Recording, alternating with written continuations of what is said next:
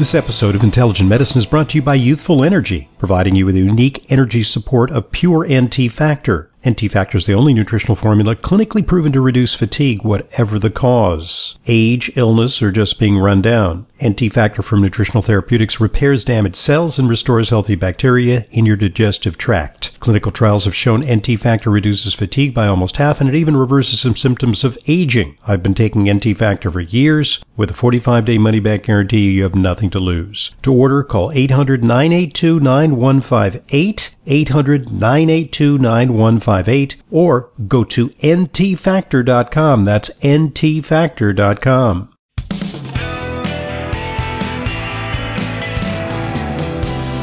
Welcome back to today's Intelligent Medicine Podcast. I'm your host, Dr. Ronald Hoffman, today with Layla Muden, because it's our weekly Q&A with Layla, and we're answering questions. But before we get to some of the new questions, I just want to follow up a little on the last question, which is about metabolic typing.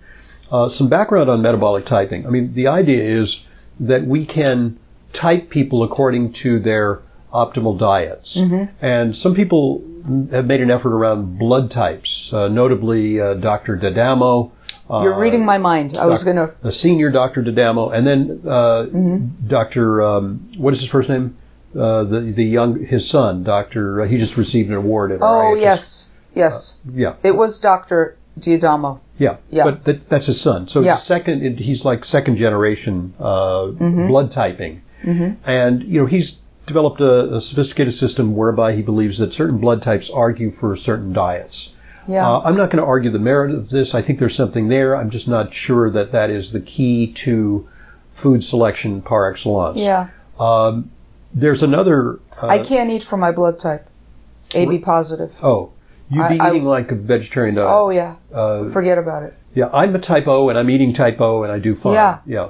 Because type O's are supposed to... They have problems with wheat and dairy, but they can be carnivores. Mm-hmm. Then I'm eating more like an O myself, right. Because AB... no. You're the Jesus Christ blood type. Oh, my. Yeah. They say Jesus was an AB. So, metabolic typing was... One form of metabolic typing was first developed by a dentist named William Donald Kelly in Texas. Yeah. And the story goes, and it's, I think, partially true, it sounds apocryphal, is that he was diagnosed with, had a very successful orthodontic practice in the early days of orthodonture, where this was like a brand new field, and people would come from all over to get their teeth straightened. It was like, believe it or not, this was like a brand new thing, and then like the 1940s and 50s. And so he was doing great, making a ton of money, driving around in a Cadillac, and all of a sudden he had some stomach pain, and they diagnosed him with terminal pancreatic cancer. Oof. And he was in his 40s. Yeah. And so it was the death knell. So he, went, told his mom that he was checking out, and his mother said, no, you don't have to die, because I know a way whereby you can survive. If you would simply go on a vegetarian diet, eat tons of vegetables and juice, carrot juice, detox your body. Yeah, a gallon of carrot juice, right. You can survive. And also he added an element, I think he began to do pancreatic enzymes. And then, lo and behold, he survived. So he was expected to die, and he survived. And word got out, and pretty soon people were coming to his dental practice, not to straighten their teeth, but because they had cancer. Yeah. And he was treating them with this detox diet.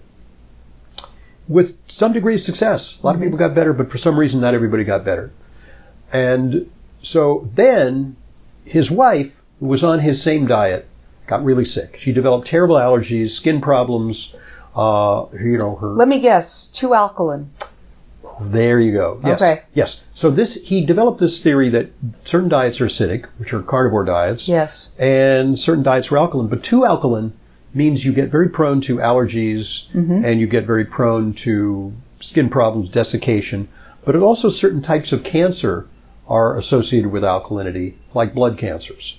So he developed this. Yeah, right. Lymphomas, leukemias. So you wouldn't get, it wasn't a one-size-fits-all. So he refined the program, developed some forms of testing to determine whether you're acid or alkaline. Wolcott did that too, acid-alkaline testing. which again is a tough thing to do. Acid alkaline is it's really very tricky. tightly controlled in the blood, but for the people using the urine sticks, have a green smoothie. You're going to be alkaline for a few hours, then it's going to revert back to normal. The body's always looking for equilibrium. Saliva, blood, try to do it, and by the time the blood comes out of your body, it changes. The pH changes. So it's, you almost have to do arterial blood sticks, which are hard. That's hard. But so, he tried. And you actually want to look at venous blood anyway. So it didn't work, as far as I was concerned, to determine acid alkaline. Yeah. So subsequently, there was a earnest young med student who decided to do a project and said, there's this crazy guy in Texas who claims he's curing cancer. I'm going to investigate him because I want to debunk him. And that was Dr. Gonzalez, my good colleague here, Nicholas Gonzalez. And he went down there, and instead of debunking him, he became an acolyte. He just followed Donald Kelly around and found that, and by the way, he was an extremely eccentric man. He was a very weird person, but he did seem to heal a lot of people. And so Gonzalez said, wow, this is going to give me a direction in my professional career. I'm going to use this theory. I'm going to refine it. And he developed the Gonzalez method, which was, he fully admitted that Donald Kelly inspired him. Yes. And so that if you went to Gonzalez, he would do certain testing and determine if you were acid or alkaline or that you had autonomic, parasympathetic.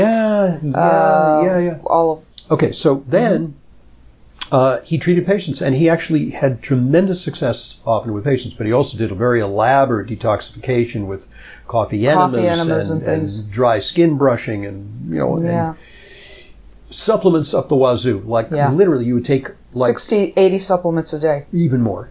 Pancreatic enzymes to the max. So it's very arduous. You had to be an exceptionally motivated patient, but he cured people of terminal disease. Yeah.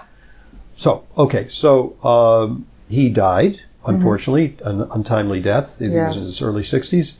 And now there are people who are perpetuating it. And I've done a podcast with the people who are perpetuating it. They have a simple system, which is metabolic typing. And I don't have the URL on that, but it's the Gonzalez Metabolic Typing. Okay. And you can purchase it online and do it. And it's very rudimentary. It's not like seeing Dr. Gonzalez or Dr. Kelly with a personal touch that they would offer. But it does give you a baseline at least. Now, I did it, and they told me I was a mixed carnivore, not like a radical, heavy meat only thing. Right. But that I was sort of a moderate carnivore according to the testing. My characteristics matched that, and that's the way I am now, and I think it works for me.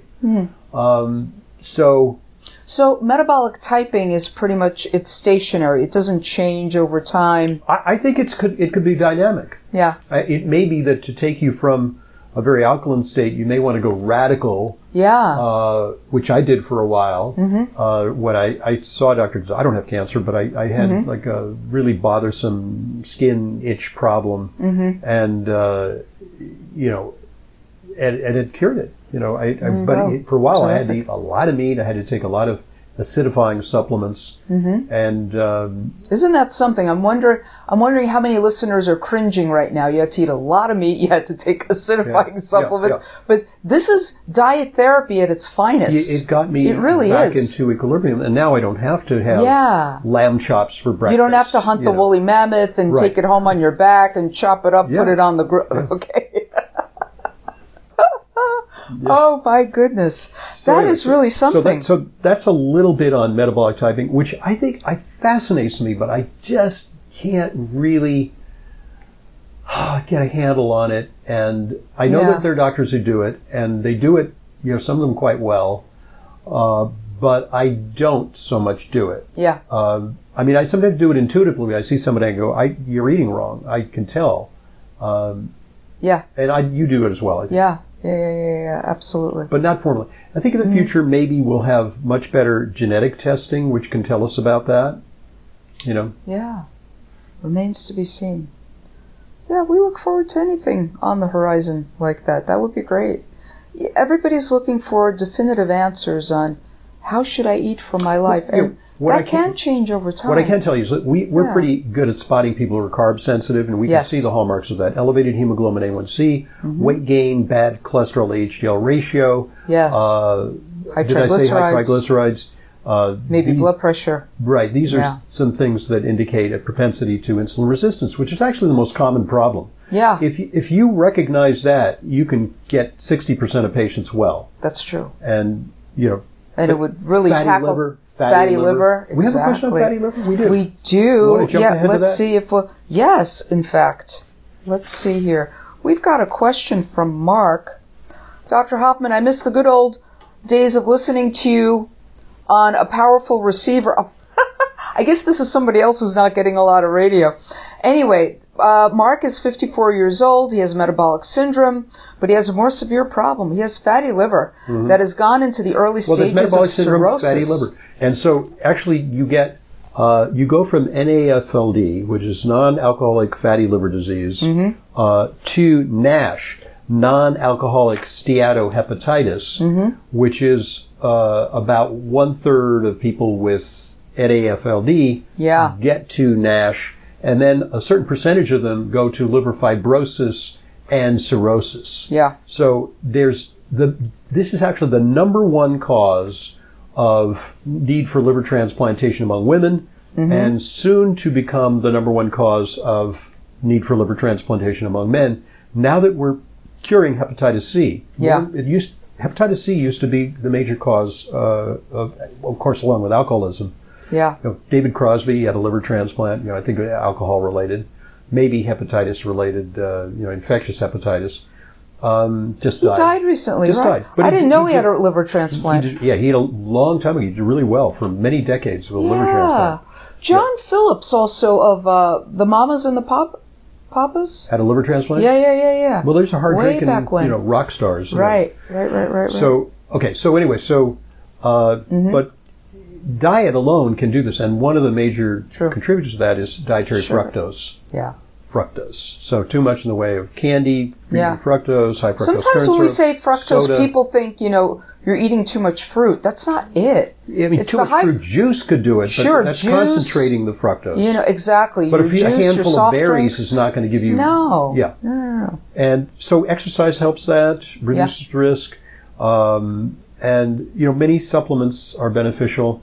I actually just read an article about nicotinamide riboside helping that. That's, vitamin B3 activated NAD helping liver.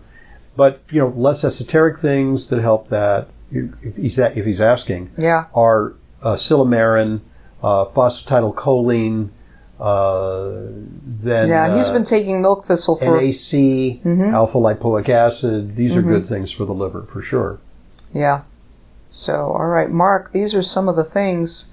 Hopefully you're under the care of and probiotics. A good doctor. Because some of it the liver damage comes from the microbiome. Yeah. And, Well, Mark is 5'8" and he's 256 pounds. Boom, he needs a low-carb diet. Absolutely. Actually, some studies even show a keto diet can be helpful for that. Absolutely, sure. So he needs to lose that weight, but maybe he's on meds that perpetuate his weight. We don't have the whole story here. That's true.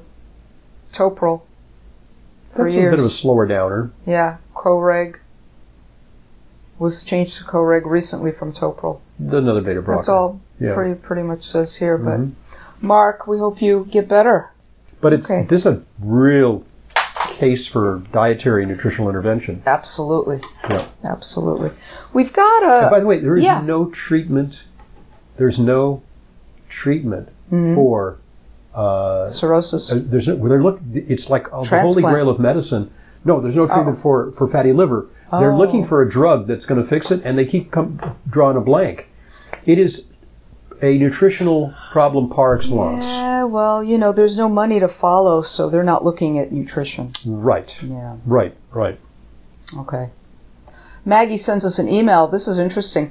Is anyone concerned about the silicone cooking utensils and baking containers now being sold to cooks? I've searched the internet. I've not found anything, but I'm still worried that they may not be as inert as they say. Well, What's your take? I did a little digging. Good. All right. So the silicone, it is said not to leach at high temperatures, all this kind of thing. Like if you're using a silicone spatula right, in hot things. But some of the silicone baking, like the muffin tins, if you will, like some of those things, they're only good for up to maybe 300 degrees. But if you're going higher than that, there may be some leaching. Do they have other substances in them, possibly? That is actually coming out. If phthalates it's not a pure, or things like that. Yeah, but it's not a plastics thing at all. Okay. It's a silicone thing. But again, it might have other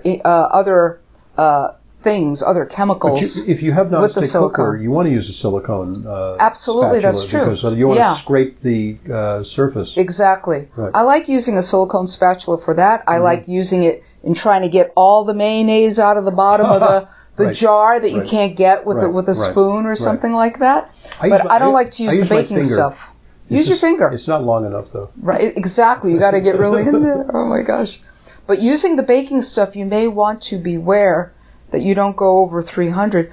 I don't like to use these silicone spatulas when I'm cooking a big pot of soup to stir or so. I just don't like it hanging out in there, but I will use it on most of the non-stick. Apropos, they use a lot of silicone in cosmetic surgery, and breast implants, and chin implants, and so on. And, that's the problem, is that it can leak. And it is, once it's, this is different than ingesting it orally. But when you put it in the body, it can translocate. Yeah. And the bags that hold the breast implants can burst and leak silicone, and that causes a really devastating autoimmune inflammatory reaction. We actually just saw a case study when we went to the Integrative Healthcare Symposium. Yeah. I think this was on Saturday. I'm not sure if maybe it was Friday. But a doctor there talked about a case study of a young woman who just wasn't getting better. And then finally, he actually had a picture of the silicone implants that were leaking. Oh, must have looked horrible. So once they were removed, she had a dramatic it probably turnaround. Looked like a shotgun blast to the chest. Oh, my gosh, and they were, Anyway, so she got better. She started to really, really get better. It took time. Okay. She did everything that he advised her to do from an autoimmune integrative standpoint, diet standpoint, supplements, but until these implants were removed. We had an unusual case, and I'll never forget this case. We had a woman who had breast implants, and she was lighting her oven. There's a pilot light in the oven, the old-fashioned ovens. Yes. And the gas had been on, and she lit a match, she put it in the oven, the gas had been on, and the oven exploded, and it ruptured her silicone implants. Oh, my goodness. Sending the material all through her connective tissue in her chest. And she developed some severe autoimmunity. So there's a lot of concern about that. There was a lot of controversy about that because they tried to get Dow Corning, who made the silicone implants, off the hook on that, and they wrote I remember scientific articles saying, no problem, silicone's perfectly safe in the body, and yet anecdotally there were people who developed this, and they said, well, women develop these autoimmune problems. How do you know that it was related to the implants? It's just pesky for women. Right. So many women develop these autoimmune conditions, but we can't, just because they had a breast implant and then they got it, then it's like we can't really establish that. Right. So they went through litigation, and I don't know what ended up happening. Wow. Anyhow, Maggie, thank you for that question on silicone. I don't like to use it in a whole lot of high heat anything, really, quite frankly. But it's great for getting to the bottom of the jar of anything you're trying to get to. Yeah. Those spatulas, those are great. I have a silicone skin. I have to wear a cap, in the pool, a swim cap, and those last forever. The rubber ones deteriorate, but silicone is like, I think I had the last one for like 5 years before it tore. Wow. Okay. Oh, we've got a nice note here from Tom. The excellence of your show's podcast only increases with time. I've listened for a fine wine. Like a fine wine. I have listened for nearly the entire duration of Dr. Hoffman's broadcast career. Wow. I've benefited immensely. This guy must be ancient. Oh my gosh. Well, he's been dealing. He says, I've suffered from chronic depression for 50 years, failed to respond to any SSRIs prescribed by my doctors, After hearing about depression and the possible link between folate and vitamin B12 discussed on your show 10 years ago, I paid to have my blood levels of folate B12 checked in an independent lab. My folate was fine, but my B12 was abysmal. Wow. Then I paid for a genetic health study and discovered that I didn't methylate well. So she had what's called the MTHFR polymorphism, where you need more B12, folate, and B6. And the methylated forms. I started a methylated B vitamin supplement nearly 10 years ago. I have been depression-free ever since. I must also add, I started a high fish oil regimen at the same time after listening to several guests on Intelligent Medicine talking about the benefits of lots of fish oil for treating depression. I feel like a veil has been lifted. I bear no malice for the failure of the traditional MDs who treated me and failed to consider obtaining a vitamin B12 blood level. They didn't even check his B12. That is essential. I mean, I got to say, I disagree with him. I think in this day and age, it's malpractice not to check B12 levels in a patient with depression. Sure. That, really neurological problems. But I think that most psychiatrists would agree. Yeah. It's just they may not get around to doing it. Right.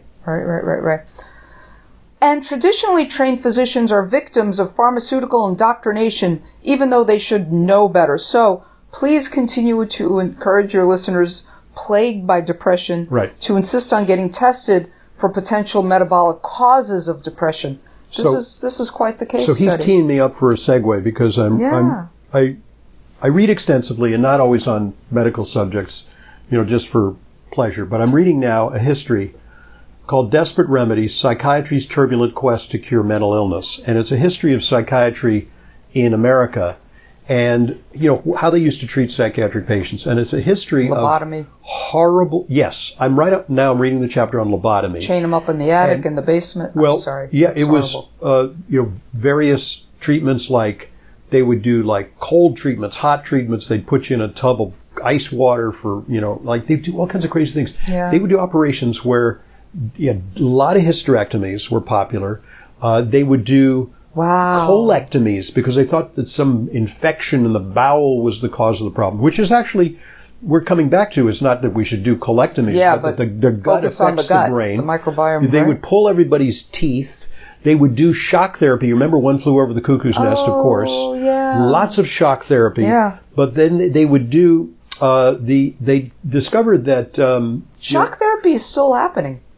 Oh yeah, well, but it's a more refined shock therapy where they, Okay. All right. Like all kinds of vogues that they went through. And they would give people medication that would cause seizures. It was called seizure therapy. And insulin therapy too? The insulin therapy. Yeah. To crash their blood sugar. To cause a seizure and to, it's kind of like rebooting your computer, but very, very harsh treatments. And the most eminent psychiatrists, heads of Yale, Harvard, Johns Hopkins, they were endorsing this therapy. Mm-hmm. The New York Times was writing about the marvels of shock therapy in the 1940s and beyond. And celebrities were doing this. There was the guy who was recently in a movie. He was named, I think, he was part of the Enigma deciphering in England. His name was Turing, and Turing, and he was homosexual. So already they thought he had a mental illness, and so they incarcerated him. They gave him shock therapy. I mean, he was a shell of a man by the time they released him, and then he committed suicide. So I mean, horrible, horrible things that they've done in psychiatry in a heroic effort to cure people. And then, of course, they stopped doing these things because they came up with these drugs. Yeah. And the drugs enabled them to close a lot of mental hospitals and release a lot of people onto the streets. And as we now long as have they the stayed homeless on their problem. meds, who don't stay on their meds. I mean, I routinely see very assaultive, mentally disturbed people on the streets of New York. Yes, I do too. And most of them are docile, Yeah. But many then, do really wild things. And I saw one guy the other day was walking down the street, and it was on 49th Street and Madison Avenue. It was a really busy street. And the guy, I said, I got to get away from this guy because he's acting erratically, and he's yelling at people. I got to cross the street. So I cross the street, and then I see him. He runs back, and he attacks a bicycle messenger, jumps on a bicycle messenger. And the bicycle messenger, I guess the bicycle messenger was big enough and formidable enough, and another bicycle messenger showed up, and then the guy retreated. Okay. No cops, nothing, and the guy went on his merry way. So I've often walked off subway cars to get on a different subway car because there was a problem. There was somebody who was becoming violent or was very erratic. I'm like, okay, I'm not staying on this subway car. I'm going to get off at the next stop. You need your head on a swivel. Exactly. You can't be looking on your phone at the subway anymore. No. You need situational awareness. Absolutely. So anyway, talking about the book is interesting if you want to learn about and what it also points out is, in many areas of medicine, we've done really horrible things, and the leaders of medicine have been really irresponsible in going down the rabbit hole on some pretty barbaric treatments in the history of medicine. From bloodletting to fever therapy to and a lot of the people had syphilis at the time, and they didn't recognize that they had an infection that caused their mental problems. They had tertiary syphilis, and so about a third of the people who were in mental asylums were people who had advanced syphilis. Yeah. And the old treatment for syphilis, I believe, was arsenic. Arsenicals, and then they used, silver. It's called silverstan. Before antibiotics. Paul Ehrlich developed a partially effective treatment, and it was only around World War II that they came up with penicillin that actually was the effective treatment. So syphilis still exists. It's not something that's gone away, and it's come back. It's something that is now being routinely checked for anybody complaining of dementia. Which is a good place to look. That's proper, yeah. Wow. Right. Wow. Yeah. Amazing stuff. Unfortunately, we've run out of time, but I hope you've enjoyed our digressions. We have a couple of questions left in the mailbag, but we need to refurbish it, so send us your questions. To questions@drhoffman.net. And I hope that you found it as beneficial as did. Really happy to hear that we're making a difference for some people out there. And it's kind of like healing by remote control because we haven't even met these people. That's very, very gratifying to me personally. I'm sure it is to you, Layla. Yeah. Thank you very much for joining us. I'm Dr. Ronald Hoffman, drhoffman.com for more information. You can also download a very useful intelligent medicine special report, which is entitled Immunity Reset. Just go to drhoffman.com, click on the Read drop-down menu, and then click Immunity Reset. Also, for supplements, go to drhoffmanstore.com, and there you can find many of the supplements that we talk about here in this program at great prices and very carefully curated to make sure that they deliver the potency and purity that we demand, the highest quality supplements available. Thank you, Layla. Thanks, Dr. Hoffman. This is the Intelligent Medicine Podcast. This is Layla Muden, RD. I see patients regularly, along with Dr. Hoffman. If you require a nutrition consult with me but live out of town, there's no need to travel to New York City. I have telephone consultations with clients from all over the country. Please visit drhoffman.com for more information. And to set up an appointment, call 212-779-1744. That's 212-779-1744. I look forward to being a collaborator in your healthcare.